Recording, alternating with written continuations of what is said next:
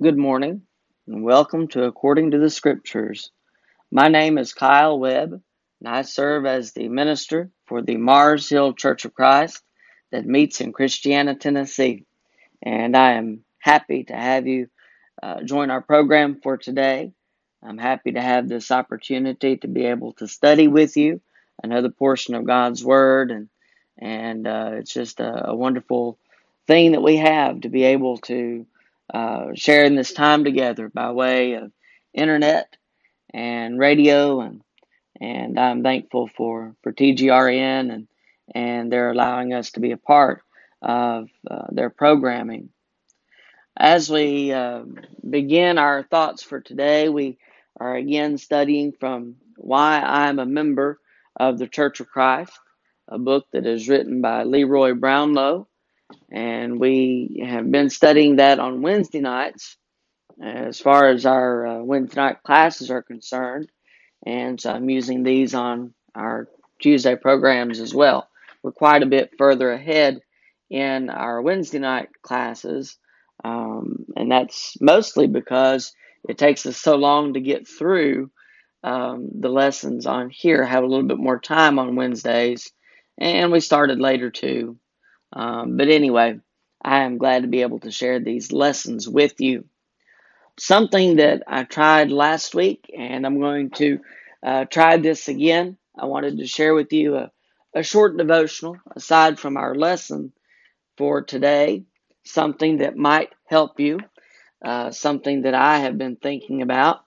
In one of our sermons, we've been going through the Bible on Sunday evenings. And so we're just walking through the Bible. That's the title of this series, A Walk Through the Bible. And we're just going through from Genesis to Revelation, Lord willing. We're in the very early stages of this, but my plan is to go all the way through the Bible. And we're picking up the important points and just studying over those. And something that I have been thinking about from Genesis chapter 49, I want to share with you a few verses from Genesis chapter 49, and then we'll look at Genesis chapter 50. In Genesis 49, verse 29, it says, Then he charged them and said to them, I am to be gathered to my people. Bury me with my fathers in the cave that is in the field of Ephron the Hittite, in the cave that is in the field of Machpelah, which is before Mamre in the land of Canaan, which Abraham bought with the field of Ephron the Hittite as a possession for a burial place. There they buried Abraham and Sarah his wife. There they buried Isaac and Rebekah his wife. And there I buried Leah, the field, and the cave that is there were purchased from the sons of Heth. And when Jacob had finished commanding his sons, he drew his feet up into the bed and breathed his last, and was gathered to his people. In the next chapter, in Genesis 50, as we read the closing words of this chapter, we read of the death of Joseph, the son of Jacob. And here it says, in verse 22, So Joseph dwelt in Egypt, he and his father's household, and Joseph lived 110 years. Joseph saw Ephraim's children to the third generation. The children of Machir, the son of Manasseh, were also brought up on Joseph's knees. And Joseph said to his brethren, I am dying, but God will surely visit you and bring you out of this land, to the land of which he swore to Abraham, to Isaac, and to Jacob. And Joseph took an oath from the children of Israel, saying, God will surely visit you, and you shall carry up my bones from here. So Joseph died, being 110 years old. And they embalmed him, and he was put in a coffin in Egypt. The circumstances in each of these instances is a little bit different in that Jacob had been brought to Egypt. Joseph spent most of his life in Egypt. And we see how God has blessed him in his life there. But as we read these verses, we see a very similar request offered by Jacob and also by Joseph. Jacob did not wish to be buried in Egypt, and neither did Joseph. Both requested that they be carried out after death. Jacob wanted to be buried in the cave of Machpelah. And we remember that going back to Abraham, who purchased the cave. And we see in the verses here in Genesis 49 exactly who is buried there. And Jacob wished to be buried with his wife Leah. And as we look at Joseph, whenever he knew what was going to happen, he knew that God was going to lead his people out of Egypt. He knew that they were going to leave Egypt at some point. Now, how much he knew about it is beyond me, but he knew that they would not remain in Egypt. And when they left Egypt, he wanted them to carry his bones, his body, out of Egypt. And as we look at these requests, they are a little different in circumstances, but I believe that the idea is the same. Egypt was not Jacob's home, nor was it Joseph's home. In a sense, the home was with the people of God. They wanted to be taken with the people of God. Jacob, to the beginning, really, of God's people as far as faith is concerned. We look at Abraham as the father of faith. Well, Jacob wanted to be associated with that faith. And so he wanted to be buried with Abraham, with those that were buried in the cave, including his wife Leah. And Joseph wanted to be with the people of God when they left Egypt, because it was not his home either. Their home was with the people of God. We may identify home as different in different ways. We may think of the place where we live as home. We may think of maybe it's some location here on earth. Maybe it's going back to where we were raised, to our homeland, so to speak. We may identify different things as home, but ultimately home is with God's people. And at the end of this life, I hope that we are not placing such value on earth as being home, but the value is with God's people. The value is going to be in heaven. We're told not to lay up for ourselves treasures on earth, where moth and rust destroy, where thieves break in and steal. But our treasure is to be laid up in heaven. Matthew chapter 6. That's where our true treasure is. So I hope that home for you is with the people of God. I hope that you find a home in the church. I hope that you find a home in heaven at the end of this life. Let's make sure that our home is where God wants it to be. Not necessarily in the value of things of this life, but home is with God. Let's bow in a word of prayer. Our holy and righteous Heavenly Father, we thank you for the blessings that you've given to us. We thank you for this day. We thank you for our time together. We thank you for your word. We pray that you would be with us, that you would bless us, that you would care for us as you have, and bless us now as we study your word together. May we understand the things that you have given us to understand. May we apply them in the proper way. May we use it to better ourselves as Christians and to shine your light in this world. We are thankful for your Son, for his sacrifice for our sins, for all that he means to us, and that it is through Jesus that we humbly pray. Amen. We are studying in our book, Why I'm a Member of the Church of Christ. Reason number 9. It believes all the Bible to be the inspired Word of God. We have begun the first point, reasons for believing the Bible, and I have the point in mind, I think, where we left off. And if not, then bear with me. But just to review you a little bit, we talked a little bit about the credibility of the witnesses who give their report in the Bible. We have the apostles as credible witnesses of what Jesus did, of what Jesus taught, and they share with us what God wants us to do today. They bear witness of the things which they had not only seen and heard, but the things that they had experienced with Jesus. They share with us those things, and these things are for our learning, and we should see them as for our learning. We want to believe the Bible to be the truth, and as it is the truth, it helps us to know what God wants us to do.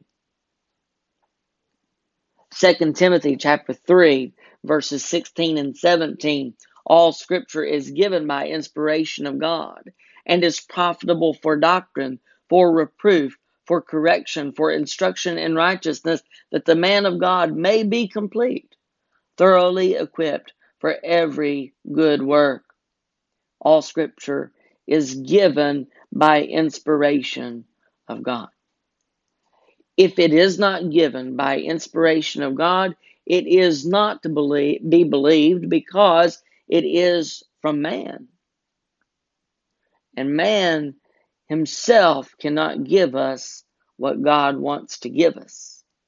But God, through man, through inspiration of the Spirit, has given us the words of the Bible that we can live by, that we can use to help us to be better Christians, that we can use to do the good works that God wants us to do.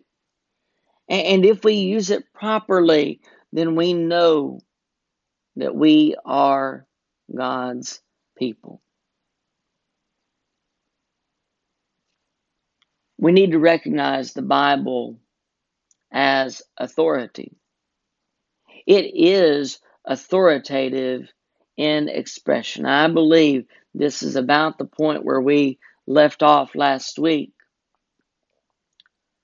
The Bible is authoritative in expression.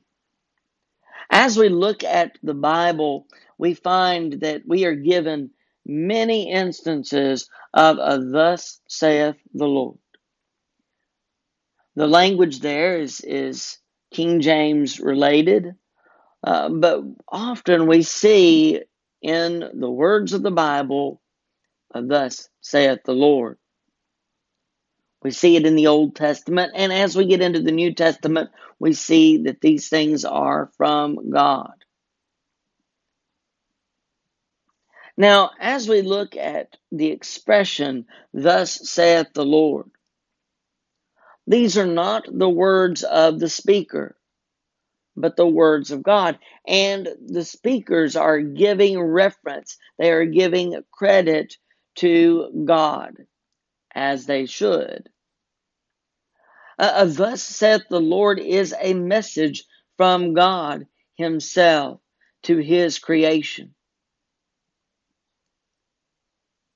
The Bible, as a literary work, is greater than anything man could author. It supplies us with the very authority of God. Now, as we look at the writers, you think of, let's go to the very beginning. You have Moses. The first 5 books of the Bible are believed to be authored by Moses, except that he is not the author. He is the instrument through which the author works to deliver his message to us. But God is the author. And as we look at other books, going through from Joshua to Judges, as we have the Chronicles of the Kings, and we have these books, we see that these things are given to us by God. You have the prophets who wrote. We have major prophets such as Isaiah and Jeremiah, Ezekiel. You have minor prophets, those that we would refer to as minor prophets, not because of the lack of importance to their work, but just because their works are not as lengthy as the major prophet. But you have prophets such as Haggai and Zechariah, Daniel, Hosea. These are writers. They wrote the words of God. As you get into the New Testament, we have apostles that wrote books, and we have those who were not apostles, such as Mark and Luke. We have other authors as well, but as we look at the Bible, we understand that each of these authors are, again, just like Moses, they are instruments in which the true author used them to bring about his message to us today. Each is important in his own way, but the Bible is authoritative. These authors, so to speak, these writers, they will tell you, thus saith the Lord, because they're not the words of the writers themselves. They're not the words of man, but they are the words of God. And we need to view each and every word of the Bible as authoritative, in that it is a message from God to us. It is a message for either our learning as we look at the Old Testament, or maybe it's a message that is to be directly taken as commandment, such as what we have in the New Testament, in the letters that were written to the churches, and so forth. We have messages that are given to us by God for a reason, and we need to see them as a message from God. The Bible is authoritative in expression. The Bible is also not biased. Man might be referred to as the main character of the book, but he is also sinful and imperfect. As we look at those that are mentioned in the Bible, we see that we have many backgrounds, many different types of people that are mentioned throughout the Bible. And as we look at each of these individuals, we find they are human. The writers of the Bible were inspired by God, and that's the only way that we can really believe the Bible to be true. But they were humans. And in their lives, they made mistakes. Even, again, some of the main people that are mentioned throughout the Bible, they made mistakes. And we have those mistakes recorded for it. Noah, for instance, in Genesis chapter 9, verses 20 through 23. Genesis 9, verses 20 through 23. And Noah began to be a farmer, and he planted a vineyard. Then he drank of the wine and was drunk, and became uncovered in his tent. And Ham, the father of Canaan, saw the nakedness of his father, and told his 2 brothers outside. But Shem and Japheth took a garment, laid it on both their shoulders, and went backward, and covered the nakedness of their father. Their faces were turned away, and they did not see their father's nakedness. Oh, Noah was a great man of faith, but Noah was not perfect. And we see his mistake in being drunken, in not being sober-minded, in not being in his right senses. He was naked improperly before his sons. David made mistakes. David was a great man of faith as well, had one of the closest relationships with God of anybody in the Bible aside from Moses. And in 2 Samuel chapter 11, beginning with verse 2, we read of his mistakes. 2 Samuel 11 and verse 2. Then it happened one evening that David arose from his bed and walked on the roof of the king's house. And from the roof he saw a woman bathing, and the woman was very beautiful to behold. So David sent and inquired about the woman, and someone said, Is this not Bathsheba, the daughter of Eliam, the wife of Uriah the Hittite? And David sent messengers and took her. And she came to him, and he lay with her, for she was cleansed from her iniquity, her impurity. And she returned to her house, and the woman conceived. So she sent and told David, and said, I am with child. David's initial sin led to others. He had Uriah executed from the front line of battle. He lied about his transgression, and he tried to hide it from God. In the New Testament, we have Peter. Peter was also not perfect. In Mark 14, beginning with verse 66, Mark 14, verse 66. Now as Peter was below in the courtyard, one of the servant girls of the high priest came, and when she saw Peter warming himself, she looked at him and said, You also were with Jesus of Nazareth. But he denied it, saying, I neither know nor understand what you are saying. And he went out on the porch, and a rooster crowed. And the servant girls saw him again, and began to say to those who stood by, This is one of them. But he denied it again. And a little later, those who stood by said to Peter again, Surely you are one of them, for you are a Galilean, and your speech shows it. Then he began to curse and swear, I do not know this man of whom you speak.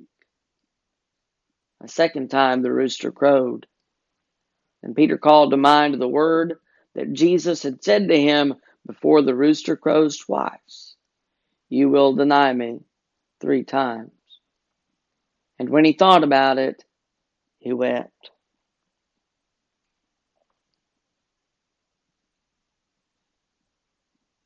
Jesus, if he be referred to as a hero, dies. In Mark 15, verse 33, Now when the 6th hour had come, there was darkness over the whole land until the 9th hour. And at the 9th hour, Jesus cried out with a loud voice, saying, Eloi, Eloi, lama sabachthani, which is translated, my God, why have you forsaken me? And Jesus cried out with a loud voice and breathed his last.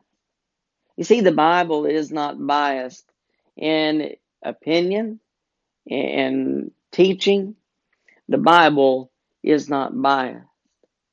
And in that the Bible is not biased, we understand that the Bible is more than just a book, because no man could have ever written it.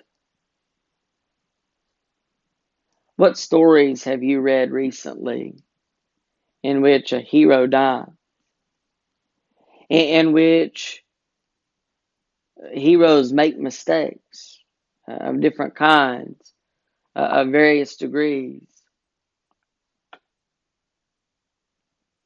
We may read of some mistakes that are made here and there, but none that would possibly turn us against a person in a story, unless he is bad already. But you see that the Bible is not biased in what it tells us of these individuals. It holds nothing back when it comes to the death of the one that it's all about, Jesus. You see, as we look at the theme of the Bible, there are a couple of ways that we have been looking at it at Mars Hill in some of our lessons. One of the themes is the glorification of God. Every word is brought to us in order that we might glorify God. But secondly, it's about Jesus. The theme is Jesus. From the Old Testament looking forward, from the New Testament looking back, everything is about Jesus. Knowing that Jesus is the theme of the Bible, of every word. Why would Jesus die? Unless it was important. And why would it be recorded? Unless the Bible is not biased. You see, no man could have ever written the Bible. It could only be authored by God. We're going to pick up with looking at fulfillment of prophecy. There's a great deal of prophecy given in the Bible, and this also proves that it is to be believed.